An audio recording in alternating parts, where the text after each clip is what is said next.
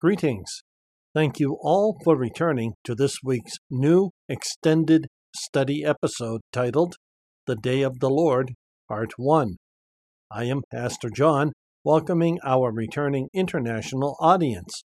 We also extend a warm welcome to all our new listeners here for the first time. Thank you all for listening. May you all be blessed of God. Before I start, I have a brief announcement. It is important. In the week of September 17th, we will be moving away from Pod-O-Matic to a new home host at Pinecast.com. To be clear, we are not on Pinecast yet. We will have more information in our post announcements. Further updates as soon as anything new warrants further updating. Please listen to hear this information later in this podcast. Thank you all for listening, following, and moving with us. Also, about this episode, please note, this episode is more than 35 minutes in length.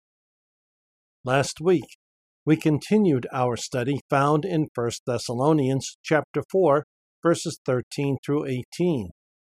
Verses 14 and 15 may lead some to think there is no ascension event preceding the tribulation of earthbound believers and those believers who have died before us.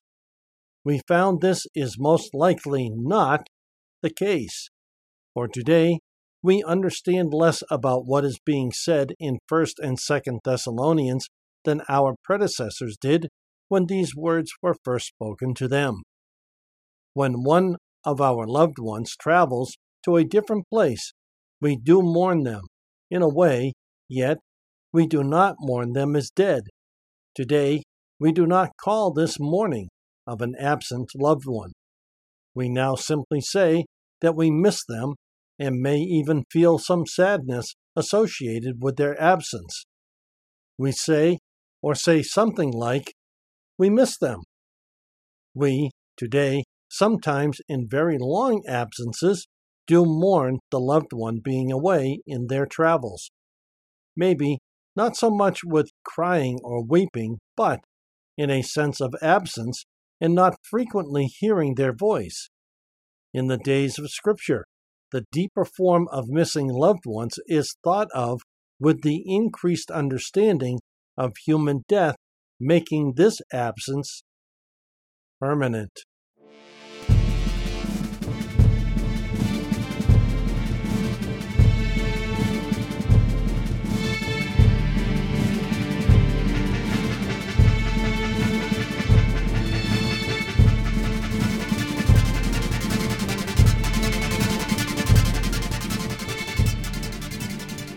This week, we dig a bit deeper into the subject almost all of us know is found in these two books.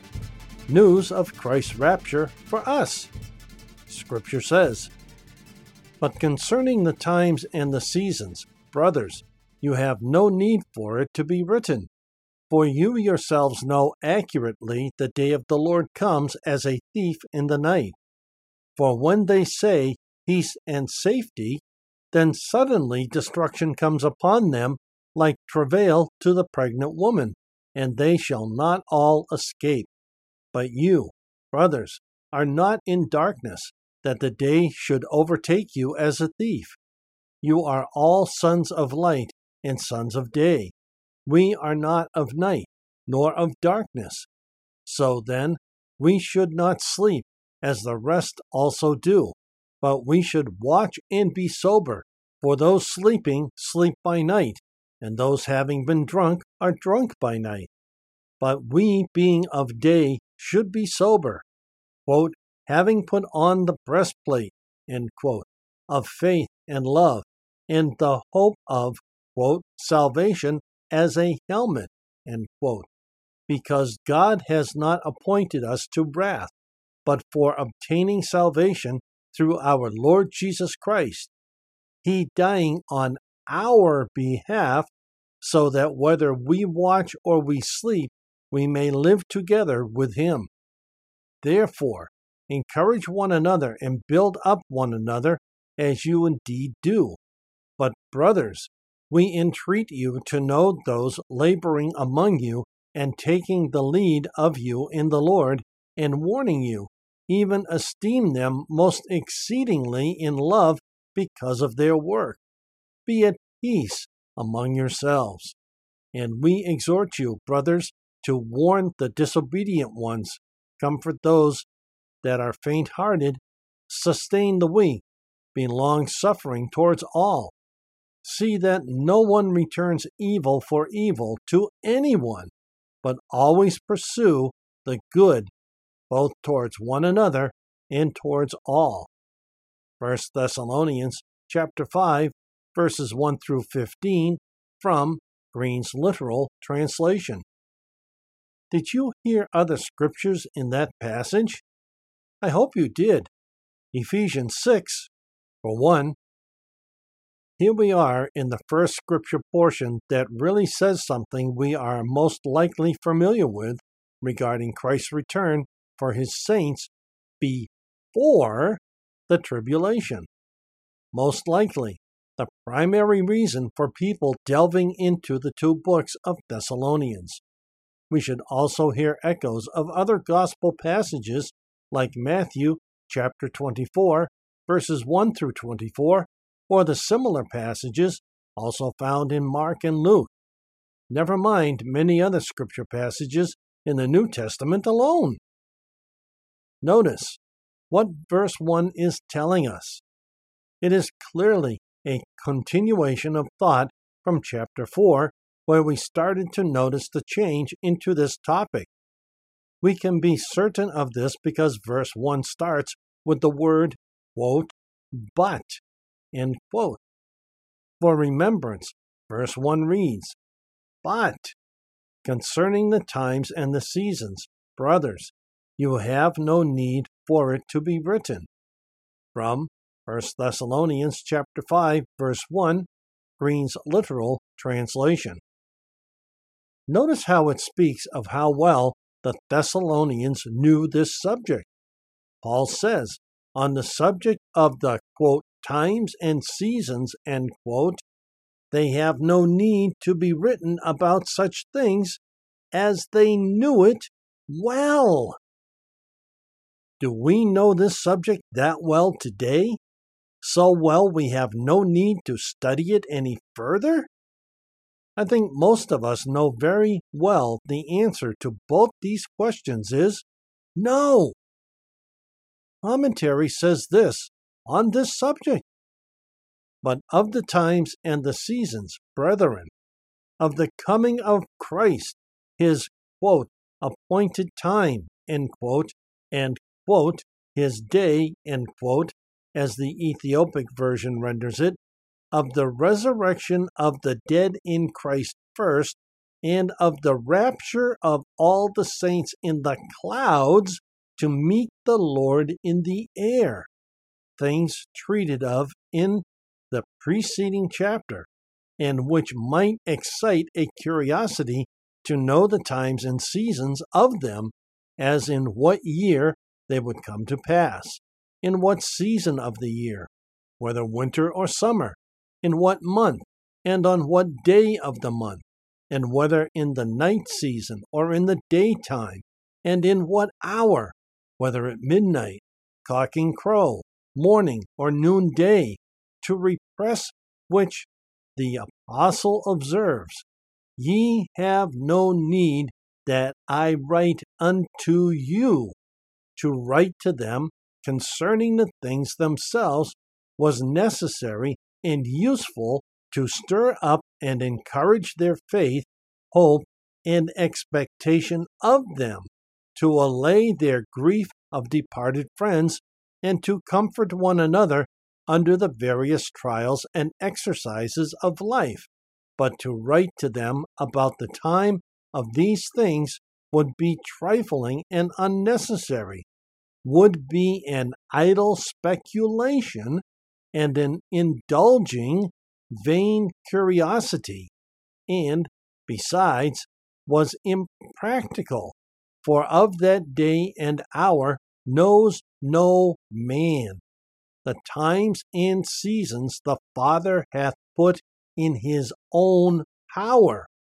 For these things are equally true of Christ's second coming, as of the kingdom of Christ coming with power and glory, and of the destruction of Jerusalem.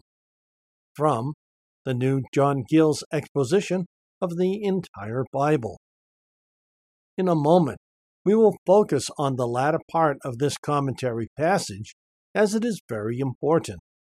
Since Paul specifically said, quote, "Concerning the times and the seasons, brothers, you have no need for it to be written." End quote. Why? It almost seems as if they knew this by how it was written. Yet, we today assume this is not true. Period. This is thanks to our great disconnect and invisible divide in many biblical matters, since we would rather be taught than to learn for ourselves. Today, in America, there are any number of people on social media and in other public forums trying to discern the arrival of Christ. They say there are markers, however clear or blurry they may be, to those listening to them about this matter. It cannot be done, regardless of what they say that tickles your ears. Scripture alone is quite clear and unyielding on this subject. You and you alone need to hear the present knocking on the door of your heart. If you welcomely open your door, Christ will enter into your heart, mind, and life. If you resist the knocking on the door, it now, more than ever, will soon go away. At that point, you will remain here for the tribulation time or die without the saving grace of God. The Bible is very clear on this point, that eternal hell awaits the unsaved. Notice the parable of the fig tree. It reads, "Learn this parable from the fig tree. Whenever its branch becomes tender and puts out its leaves, you know that summer is near.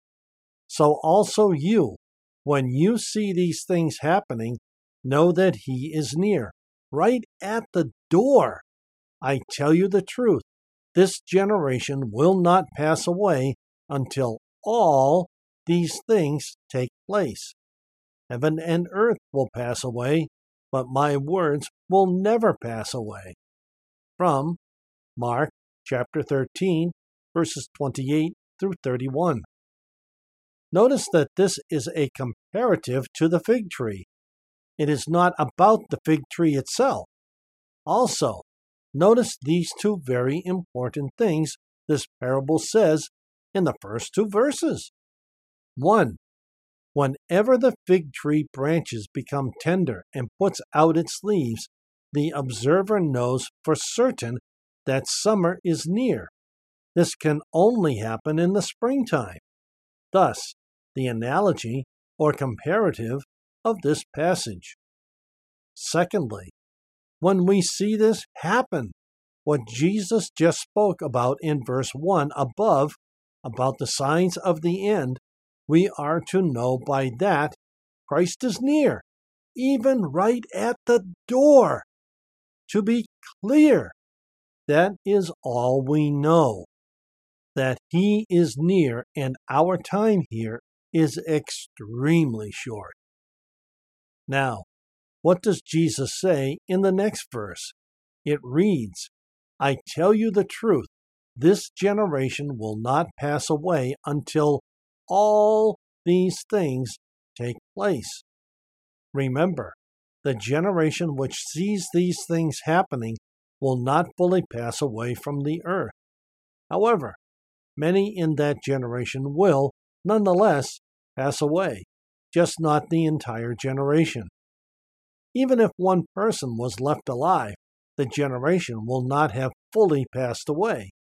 I say that to give this comment by Jesus some modern clarity, for it could get really bad, but Who knows who will be those who are still alive? Therefore, we all should assume it is us, even though it may not be so when it is all done here and we go home. Remember, too, those who are saved by His grace and die here go up first. We now want to look at three aspects of the scripture text in this commentary passage we just opened. First, let us look at the passage of scripture we just read earlier. Starting in verse 3, it reads, "For when they say peace and safety, then suddenly destruction comes upon them like travail to the pregnant woman, and they shall not at all escape. But you, brothers, are not in darkness, that the day should overtake you as a thief. You are all sons of light and sons of day. We are not of night nor of darkness." Concerning verse 3, commentary reads, "For when they shall say, or men shall say, that is, wicked and ungodly men, persons in a state of unregeneracy, peace and safety, when they shall sing a requiem to themselves, promise themselves much ease and peace for years to come, and imagine their persons and property to be very secure from enemies and oppressors, and shall flatter themselves with much and long temporal happiness, then sudden destruction comes upon them, as on the men of the old world in the times of Noah, and on the inhabitants of Sodom and Gomorrah in the days of Lot. For as these will be the days of the Son of Man, as at the time of the destruction of Jerusalem, so at the last day, and as was the destruction of literal Babylon, so of Babylon in a mystical sense, or Antichrist and his followers, and which will be as travail upon a woman with child, whose anguish and pains are very sharp, the cause of which is within herself, and which came suddenly upon her, and are unavoidable, and so the metaphor expresses the sharpness and severity of the destruction of the wicked. Thus, the calamities on the Jewish nation are expressed by a word which signifies the sorrows, pangs, and birth throes of a woman in travail, and likewise that the cause of it is from themselves, their own sins and transgressions, and also the suddenness of it, which will come upon them in the midst of all their mirth, jollity, and security, and moreover, the inevitableness of it. It will certainly come at the full and appointed time, though that is not known, and they shall not escape the righteous judgment of God, the wrath of the Lamb, or falling into his hands. To escape is impossible. Rocks, hills, and mountains will not cover and hide them. Before the judgment seat of Christ they must stand, and into everlasting punishment must they go. From the New John Gill's exposition of the entire Bible. John Gill's commentary is quite plain and direct. You either understand salvation in Jesus Christ, or you understand it and deny it anyway. While many do this even today, one has to wonder what it is they are missing in this very clear subject. Notice, too, this comment we just read, quote, "as on the men of the old world in the times of Noah, and on the inhabitants of Sodom and Gomorrah in the days of Lot." End quote. The suggestion here is not lost where other scripture says the tribulation period will be far worse than both. Quote, the times of Noah and on the inhabitants of Sodom and Gomorrah in the days of Lot." End quote. It is strongly suggested that the tribulation is worse than both of these events together. Did you also notice what commentary said? If nothing else, this is very important. So I will reread this portion from John Gill. Quote, "Which will be as travail upon a woman with child, whose anguish and pains are very sharp, the cause of which is within herself, and which come suddenly upon her, and are unavoidable." And so the metaphor expresses the sharpness and severity of the destruction of the wicked.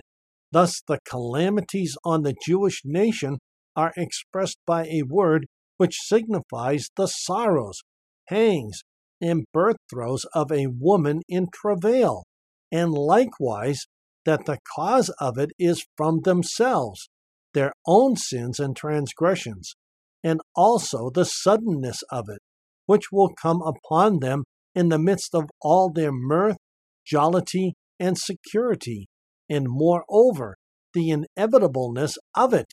It will certainly come at the full and appointed time. End quote. Given how John Gill writes aside, is that not really clear for you who are saved or not saved? What John Gill is saying in maybe a simpler form is this: those who live a sinful life will find a place of both peace and safety on this earth. It will then suddenly collapse upon them. The pain for these times will be equated to or analogized to that of the pain of childbirth.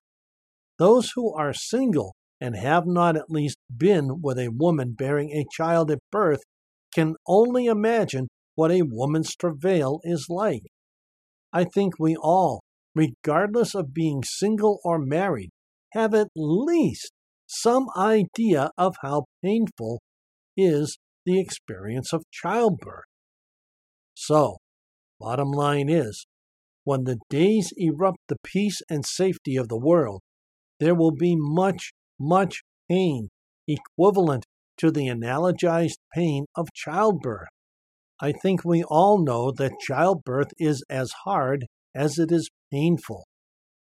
The final thing about childbirth as an analogy is this: when a woman sees her child for the very first time, all the pain associated with childbirth is all but forgotten. If that is not an analogy for us being born into heavenly life with a heavenly body, I do not know what else would better make this analogy. Moving forward, more scripture reads, "But we being of day should be sober, quote, having put on the breastplate, end quote, of faith and love, and the hope of, quote, salvation as a helmet," end quote, because God has not appointed us to wrath, but for obtaining salvation through our Lord Jesus Christ, He dying on our behalf, so that whether we watch or we sleep, we may live together with Him. Verse 8 recalls Ephesians chapter 6, 10 through 20. Notice again the phrase, quote, "being of day," end quote. We just read that we are of the day who know Christ. Those who do not know Christ are of the night or darkness. This is given context in verse 9. It is the reasoning for why we are of the day. Verse 9 says, "Because God has not appointed us to wrath, but for obtaining salvation through our Lord Jesus Christ." On this point, commentary reads, "For God hath not appointed us to wrath." This is designed as an encouragement to effort to secure our salvation. The wish of God is to save us, and therefore we should watch and be sober.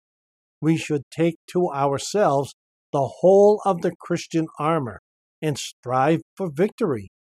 If he had appointed us to wrath, effort would have been in vain, for we could do nothing but yield to our inevitable destiny.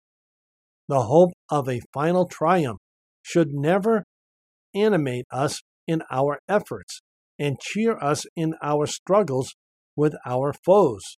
How much does the hope of victory animate the soldier in battle? When morally certain of success, how his arm is nerved.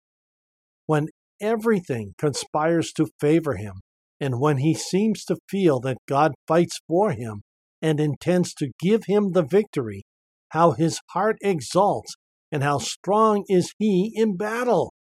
Hence, it was a great point among the ancients, when about entering into battle, to secure evidence that the gods favored them and meant to give them the victory.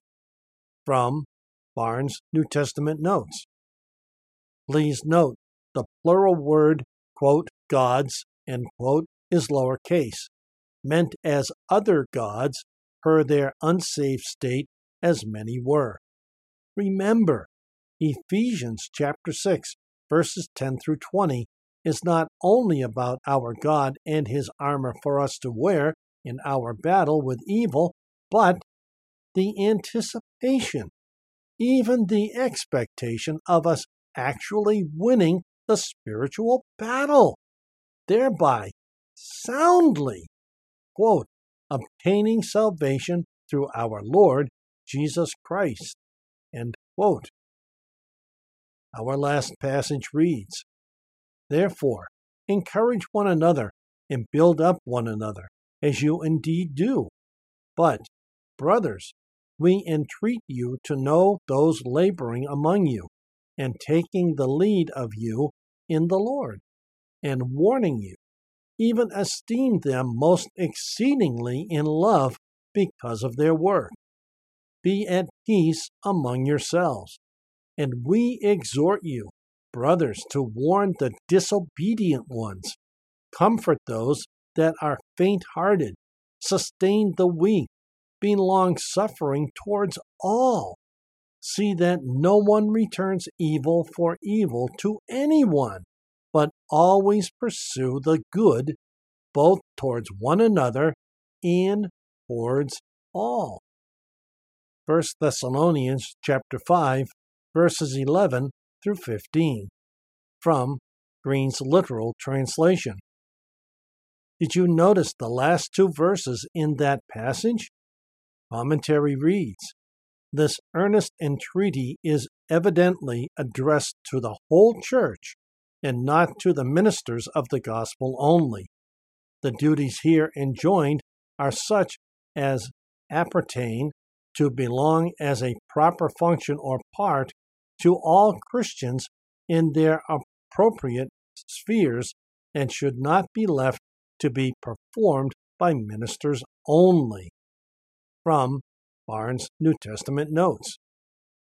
Notice that this passage is not simply to the pastors of churches or to only the bodies of churches. It is to all, both members and leaders. Regardless of your station, this passage is to you even today. Many of today's churches need to hear this part of that commentary passage that said, quote, to all Christians in their appropriate spheres and should not be left to be performed by ministers only, end quote. Again, very clear and direct. However, with that said, a word of caution here about being overbearing and showboating by some as commentary reads further. Warn them. The same word which in 1 Thessalonians chapter 5 verse 12 is rendered admonish, it is the duty of every church member as well as the ministers of the gospel, affectionately to admonish those whom they know to be living contrary to the requirements of the gospel. One reason why there is so little piety in the church and why so many professors of religion go astray is that the great mass of church members feel no responsibility on this subject. They suppose that it is the duty only of the officers of the church to admonish an erring brother, and hence many become careless and cold and worldly, and no one utters a kind word to them to recall them to a holy walk with God. Many in American churches today are judge and jury over those apparently, for whatever reason, not seeming to abide in their walk with God, and force these people out of church. Oftentimes, they do not know who those are, deliberately living contrary to the requirements of the gospel, and those who are working, yet failing in some way to do the things of the gospel. Do you know the difference between the two?